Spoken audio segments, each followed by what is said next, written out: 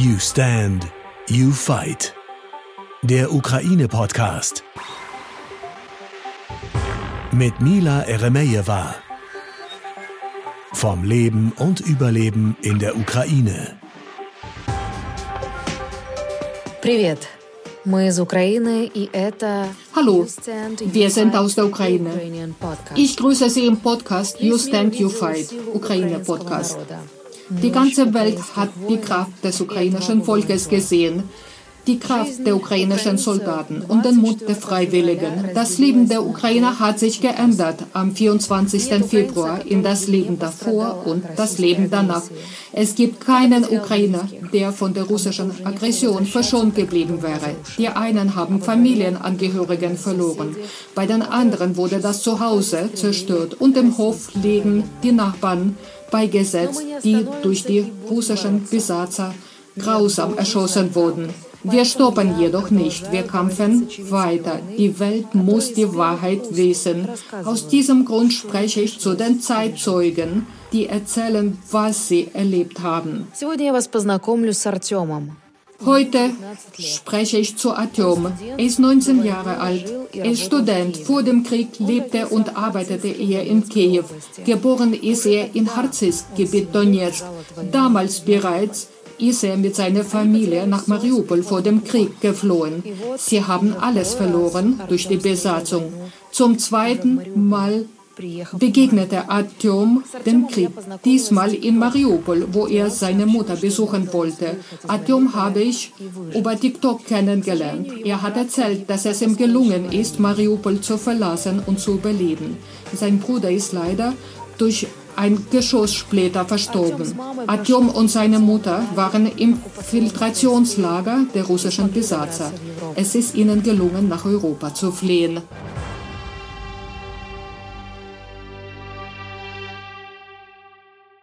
Артем, давайте начнем с самого начала. Artyom, ich möchte ganz am Anfang beginnen. Der 24. Februar. Nein, vor dem 24. Februar. Was haben Sie gemacht? Vielleicht haben Sie studiert, gearbeitet. Wie alt sind Sie? Ich habe in Kiew studiert und gearbeitet.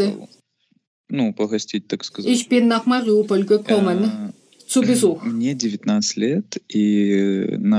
Ich bin 19 Jahre alt. Ich habe IT studiert.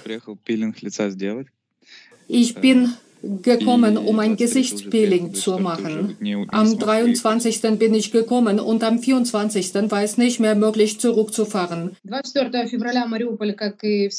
Am 24. Februar hat Mariupol, wie das gesamte Land, von Explosionen aufgewacht. Haben Sie möglicherweise Pläne gehabt? Sie haben zu jemandem gesprochen, was man weitermachen soll? Explosionen haben wir von der Ferne gehört, nicht im Zentrum der Stadt wie später. Wir haben gehört, dass der Krieg innerhalb von 3 Tagen zu Ende sein wird. Keiner hat damit gerechnet, dass es so groß angelegt sein wird. Wir dachten, wir warten 3 Tage, dann haben wir gedacht, eine Woche und dann war es nicht mehr möglich, wegzufahren. Sie waren am linken Ufer, das war die heißeste Stelle. Zur heißesten Stelle ist diese Gegend nach dem 2. geworden. Mein Haus ungefähr am 20. Ihr Haus wurde direkt getroffen. В мой дом после 20-го попало, но бои на левом берегу, вот они в числах 20-х прям начались, ну, именно возле моего дома. Ja, nach dem 20. Aber die Kämpfe haben kurz nach dem 20. bereits ausgetragen. Es gibt dort einen Weg bergunter Richtung Meer und die Russen und die DNR wollten diesen Weg einnehmen. Am 20. haben sie bereits mein Haus besetzt und es kam zum Blutvergießen. Zuerst war es auf der Flur, dann sind wir in den Keller gegangen, als die Fenster rausgeflogen sind. Im Keller war es schrecklich. Wir haben kein Licht, kein Gas, kein Internet gehabt. Im Keller, man kann das sogar in Google nachschauen.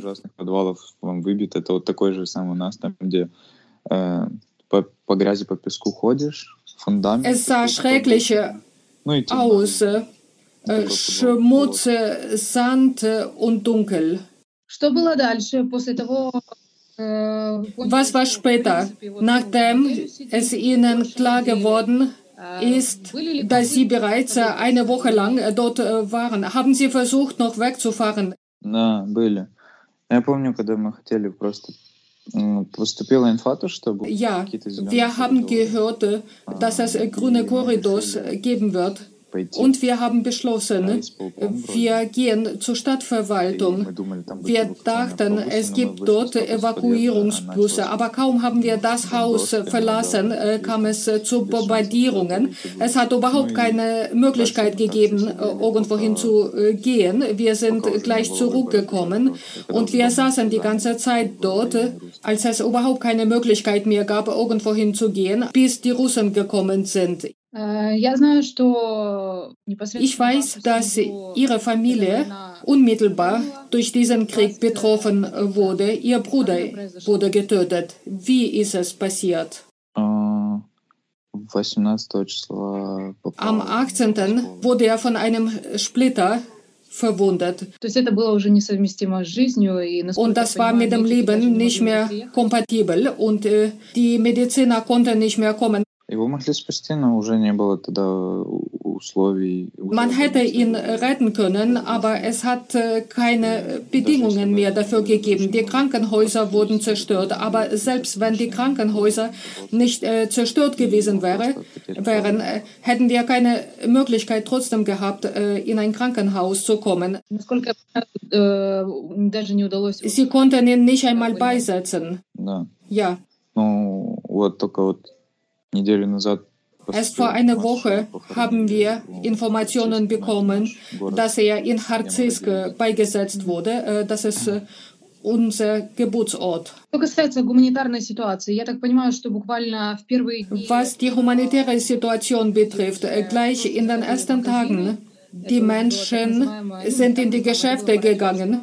Es waren Plünderungen und ein paar Tage später, nach dem 24. Februar, Lebensmittel, Wasser hat es nicht mehr in der Stadt gegeben. Nein, nicht nach dem 24. Nach dem 24. haben wir eine Woche lang sogar Brot verteilt bekommen durch humanitäre Kräfte.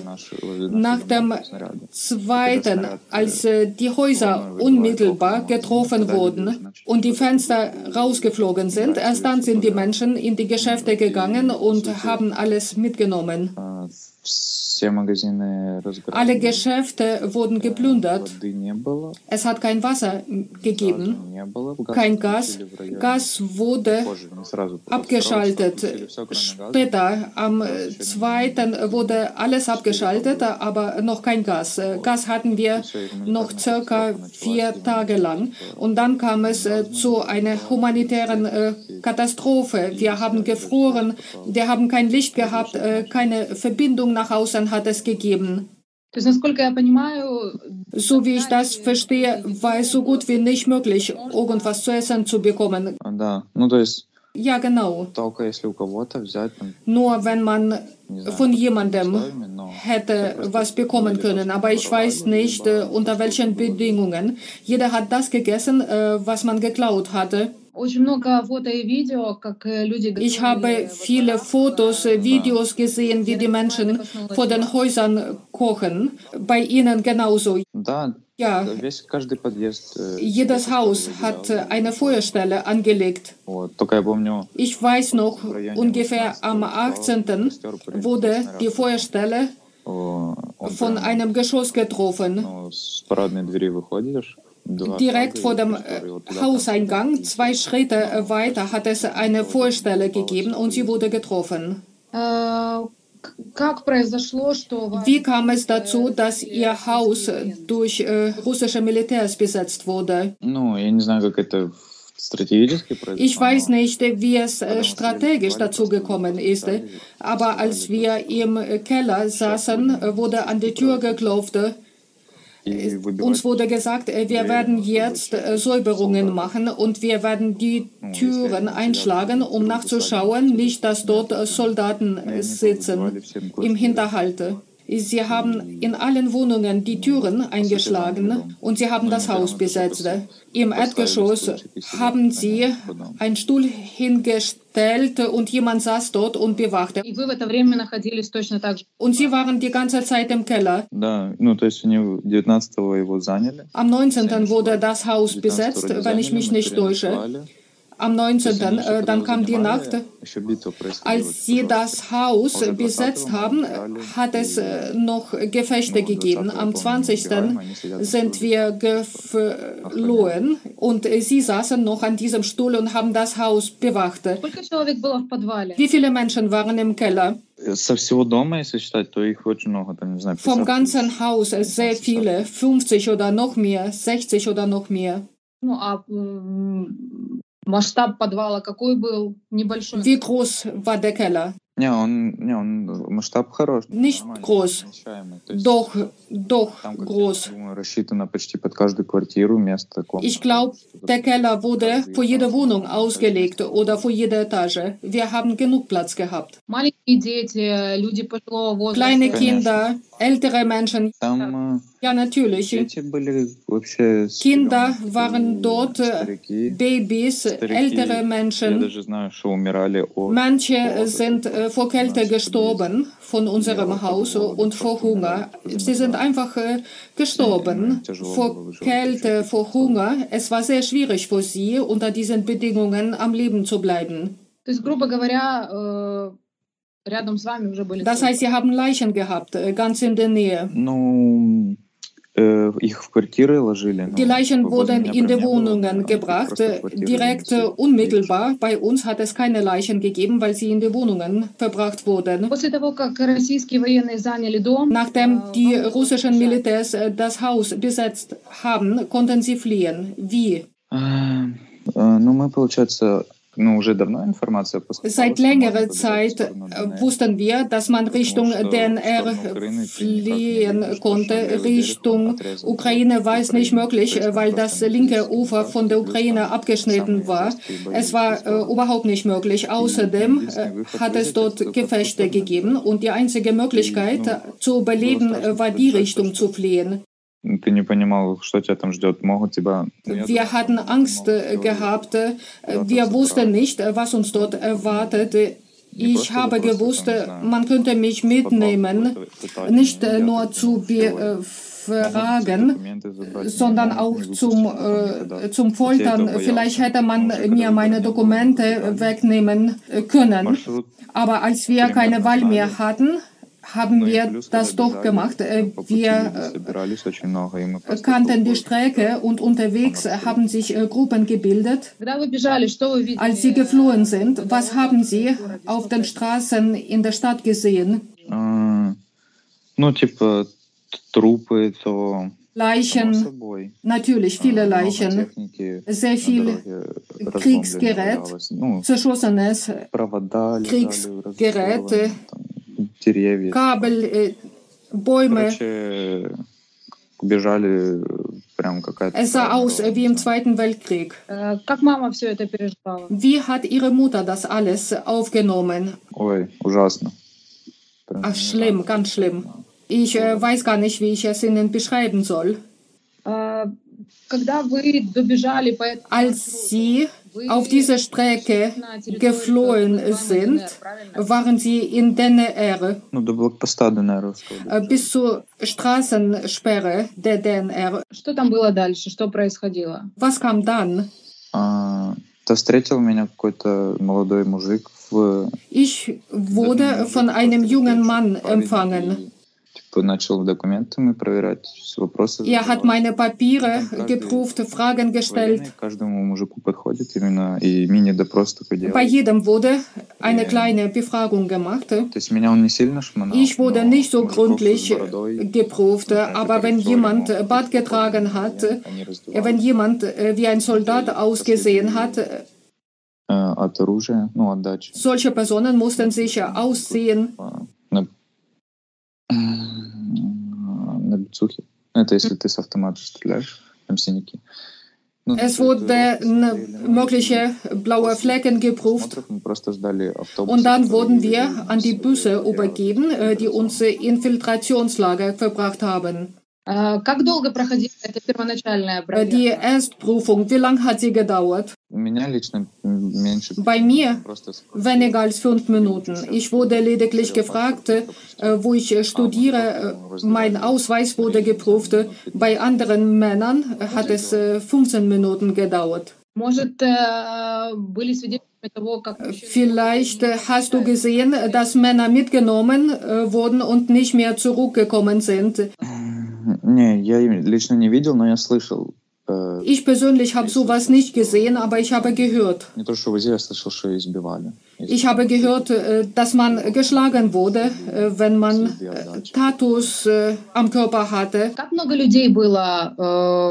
Wie zahlreich waren die Menschen an diesen Straßensperren von DNR? Много, ну, сейчас даже скажу сколько, но... Sehr viele, 100 oder noch mehr. Und es kamen immer mehr und immer mehr, weil auch viele Flüchtlinge gekommen sind. Dieses Filtrationslager, wissen Sie noch, was hat dort stattgefunden? Wie lange? Фильтрационный лагерь, но... Das Filtrationslager, es hängt davon ab, wohin man geschickt wird. Es gibt viele solche Lager. Ich wurde zuerst nach Novosowsk und dann nach Starobeshevo geschickt. Ich war dort 4 oder 5 Tage in einer großen Halle. Meine Bekannten wurden nach Donetsk geschickt. Sie waren dort lediglich einen Tag. In Starobeshevo waren ca. 600 Personen und deshalb musste man lange warten. So wie ich das verstehe, waren dort auch ältere Menschen und Kinder. Ja, natürlich. Hunde, Katzen. Und alle haben gewartet, bis sie drankommen im Filtrationslager. Ja. In Gruppen von 20 Personen. Ich weiß nicht, ob es die Polizei ist, wie es dort heißt. Wir wurden zur Polizei gebracht. Dort wurden Fingerabdrücke gemacht, Fotos gemacht. In Gruppen von 20 Personen. Bei 600 Personen dauert es lange. Wissen Sie noch, als bei Ihnen Fingerabdrücke gemacht wurden, was für Fragen wurden gestellt? Bei dieser Filtration haben Sie überhaupt nichts gefragt. Sie haben allerdings die Daten in der Datenbank eingetragen. Was war es für eine Datenbank?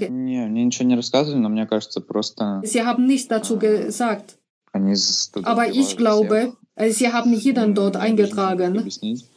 Ich weiß gar nicht, wie ich das erklären soll, aber theoretisch denke ich mir, damit man später die Menschen prüfen kann, nach denjenigen, die vielleicht mit dem Krieg in Verbindung stehen. Aber uns wurde nichts erklärt. Die Mutter wurde dem gleichen Verfahren unterzogen. Ja, sogar ältere Damen. Nur Kinder bis zu einem gewissen Alter mussten das nicht unterlaufen. Nach den Fingerabdrücken, was kam dann? Die Filtration. Filtration, nur eine Stufe bei den Fingerabdrücken oder noch etwas? Fingerabdrücke, Foto. Im Hintergrund stand ein Messpfosten mit Zentimeter-Eintragungen und dann hat man eine Quittung bekommen und mit dieser Quittung, mit dieser Bescheinigung konnte man weiterfahren. Was haben Sie gesehen? Wie viele Menschen sind geflohen? 65 sind Richtung Russland gefahren und 35 sind in der DNR geblieben. War es Ihr Wunsch oder hatten Sie keine andere Wahl? Sie wollten es selber. Ich würde sagen, je nachdem, wo man Bekannte hatte. Wenn jemand Bekannte in der DNR hatten, dann ist man dort auch geblieben. Ich kenne sogar welche aus Mariupol, die dort geblieben sind. Ich hatte keinen in den DNR. Meine Mutter hatte eine Bekannte in Russland, aber wir wollten auf keinen Fall in Russland bleiben. Ich persönlich möchte auf keinen Fall in Russland leben. Wir haben versucht, nach Europa auszureisen. 100% nur Europa, auf keinen Fall in Russland. Nachdem Sie in der DNR diese Bescheinigung bekommen haben, was kam weiter, um nach Europa auszureisen? Wir sind privat gefahren mit einem Taxi, nicht mit einem Bus. Mit allen anderen. Bis zur russischen Grenze sind wir gefahren. Wir wurden dort überprüft. Dort musste ich mich ausziehen. Man hat nach Tattoos gesucht. Alle Sachen wurden geprüft. Haben Sie übrigens Tattoos? Nein, ich habe keine Tattoos. Нас там уже встретили на границе прям знакомые знакомых. An der Grenze wurden wir von entfernten Bekannten empfangen. Weiter sind wir nach Moskau gefahren, um uns Gedanken darüber zu machen, wie wir weiterreisen können. Wir wollten unbedingt aus Russland weiter wegfahren. Ich habe mir Sorgen gemacht, ob es klappen wird. An der russischen Grenze, als die Bekannten sie dort empfangen haben, wurden viele Fragen gestellt.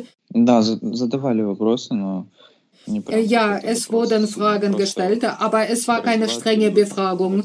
Man musste sich aussehen und parallel dazu wurde man befragt. Wie ist es Ihnen dennoch gelangen, aus Moskau nach Europa zu fliegen?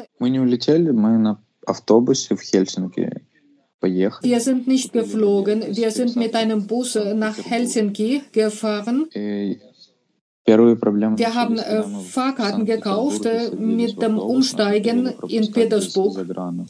Als wir in Petersburg einen Bus besteigen wollten, wollte die Busbegleiterin uns nicht einsteigen lassen. Ich habe Tickets anhand meiner ID-Karte gekauft und das reichte ihr nicht aus. Ich war nicht der Einzige. Wir haben Aufstand gemacht und irgendwann hat sie sich dazu entschieden, ja doch, sie ließ uns einsteigen. Das ist nichts Untypisches für Russland, dass die Busbegleiter das im eigenen Ermessen entscheiden. Die ersten Probleme kamen bei der Ausreise aus Russland. FSB hat alle befragt und das war eine richtige Befragung, wie im Kino. Man hat nach Informationen gesucht, ob man ein Spion, ein Agent wäre, der Schaden für Russland herbeiführen hätte können. Wie lange dauerte die Befragung? 1,5 Stunden in etwa. Und das bei allen. Meine Mutter wurde nicht so streng befragt, aber alle anderen, vor allem wenn man keine Reisepässe gehabt hat, Frauen, Männer, alle wurden streng befragt. Danach sind Sie weitergefahren? До Финляндии тоже небольшая проблема была. Mit der Reise nach Finnland hat es auch am Anfang ein Problem gegeben. Ohne Reisepass wurde man nicht ohne weiteres reingelassen. Man musste Formulare ausfüllen, Как убежище мне дадут, то есть. nachdem man einen Asylantrag gestellt hatte. Ich habe eigentlich nicht selber ausgefüllt, ich habe lediglich Fragen beantwortet und die Mitarbeiter haben selber alles eingetragen. Wissen Sie, was aus Ihren Freunden aus Mariupol geworden ist? Да, есть друг, который с... Ja, ich habe einen Freund, der mit Splitterwunden bis zur Straßensperre geflohen ist. Noch ein anderer ist mit Hunden geflohen. Alle sind am Leben geblieben. Vor einer Woche habe ich Informationen noch von 2 weiteren Freunden bekommen. Sie sind in Mariupol geblieben. Sie sind immer noch dort.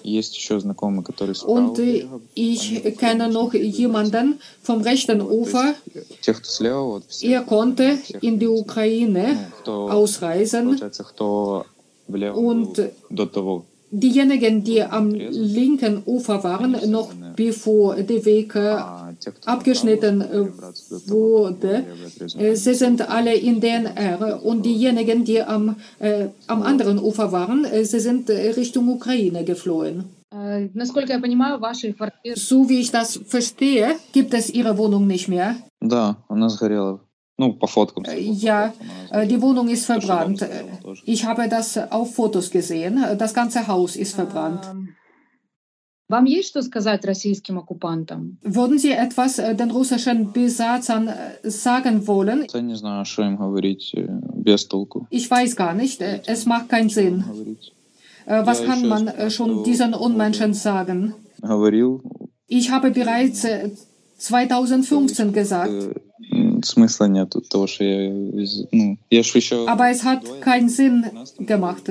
Wir sind doch bereits früher geflohen, 2015, vor dem Krieg nach Mariupol. Und damals bereits, trotz dass ich erst 13 Jahre alt war, habe ich alles verstanden. Und jetzt wiederholt sich alles wieder, diese Pseudo-Referenden. Ich hoffe, dass man sie endlich mal irgendwann stoppen kann, diese Besatzer. Sie sind aus Donetsk damals nach Mariupol geflohen. Aus Харциsk, das ist nicht weit von Donetsk. Weil DNR gekommen ist. Sie wissen sicherlich, was DNR ist. Wir sind umgezogen und dann kam wieder ein Krieg und wir haben alles neu erlebt, wieder Besatzung, Pseudoreferenden, Propaganda. Gleich in der ersten Besatzung, von da an wurde Propaganda verbreitet und viele ältere Menschen glauben daran. Wollen Sie in die Ukraine zurückgehen? Ich weiß nicht, ob es Sinn macht, wenn ich hier Wurzel schlagen werde, aber in Kiew habe ich noch meine Sachen in einem Wohnheim gehabt. Nach Kiew würde ich schon gerne gehen. Ich habe Kiew gemocht, aber solange der Krieg andauert, werde ich es nicht machen. Zuerst muss ich mich hier umschauen. Was machen Sie in Finnland jetzt? Ich fahre Skateboard, ich lerne die Sprache. Nächste Woche will ich umziehen. Jetzt wurde ich von einer Familie aufgenommen, aber nächste Woche werde ich umziehen. Und in der Stadt will ich mich nach einer Arbeit umschauen. Und ich möchte auch an einer Universität studieren. Ich habe gehört, man kann hier kostenlos studieren. Wie geht es der Mama? Jetzt besser. Sie arbeitet jetzt mit einer Psychologin, ich auch.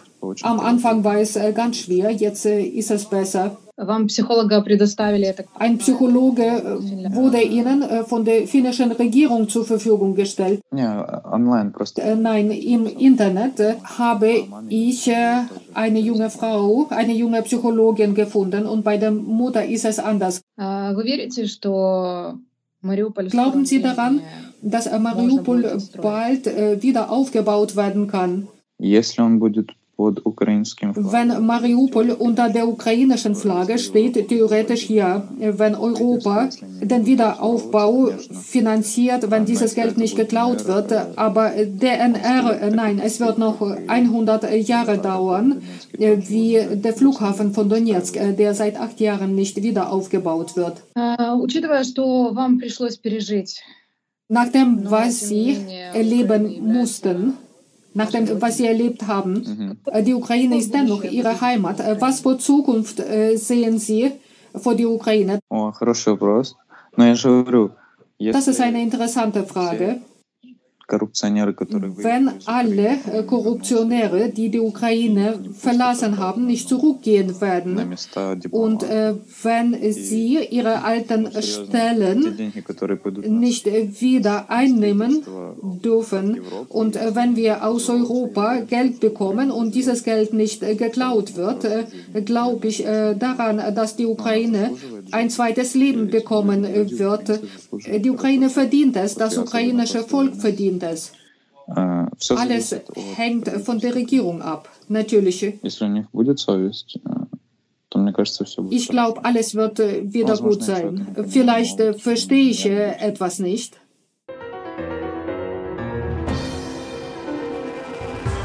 Mariupol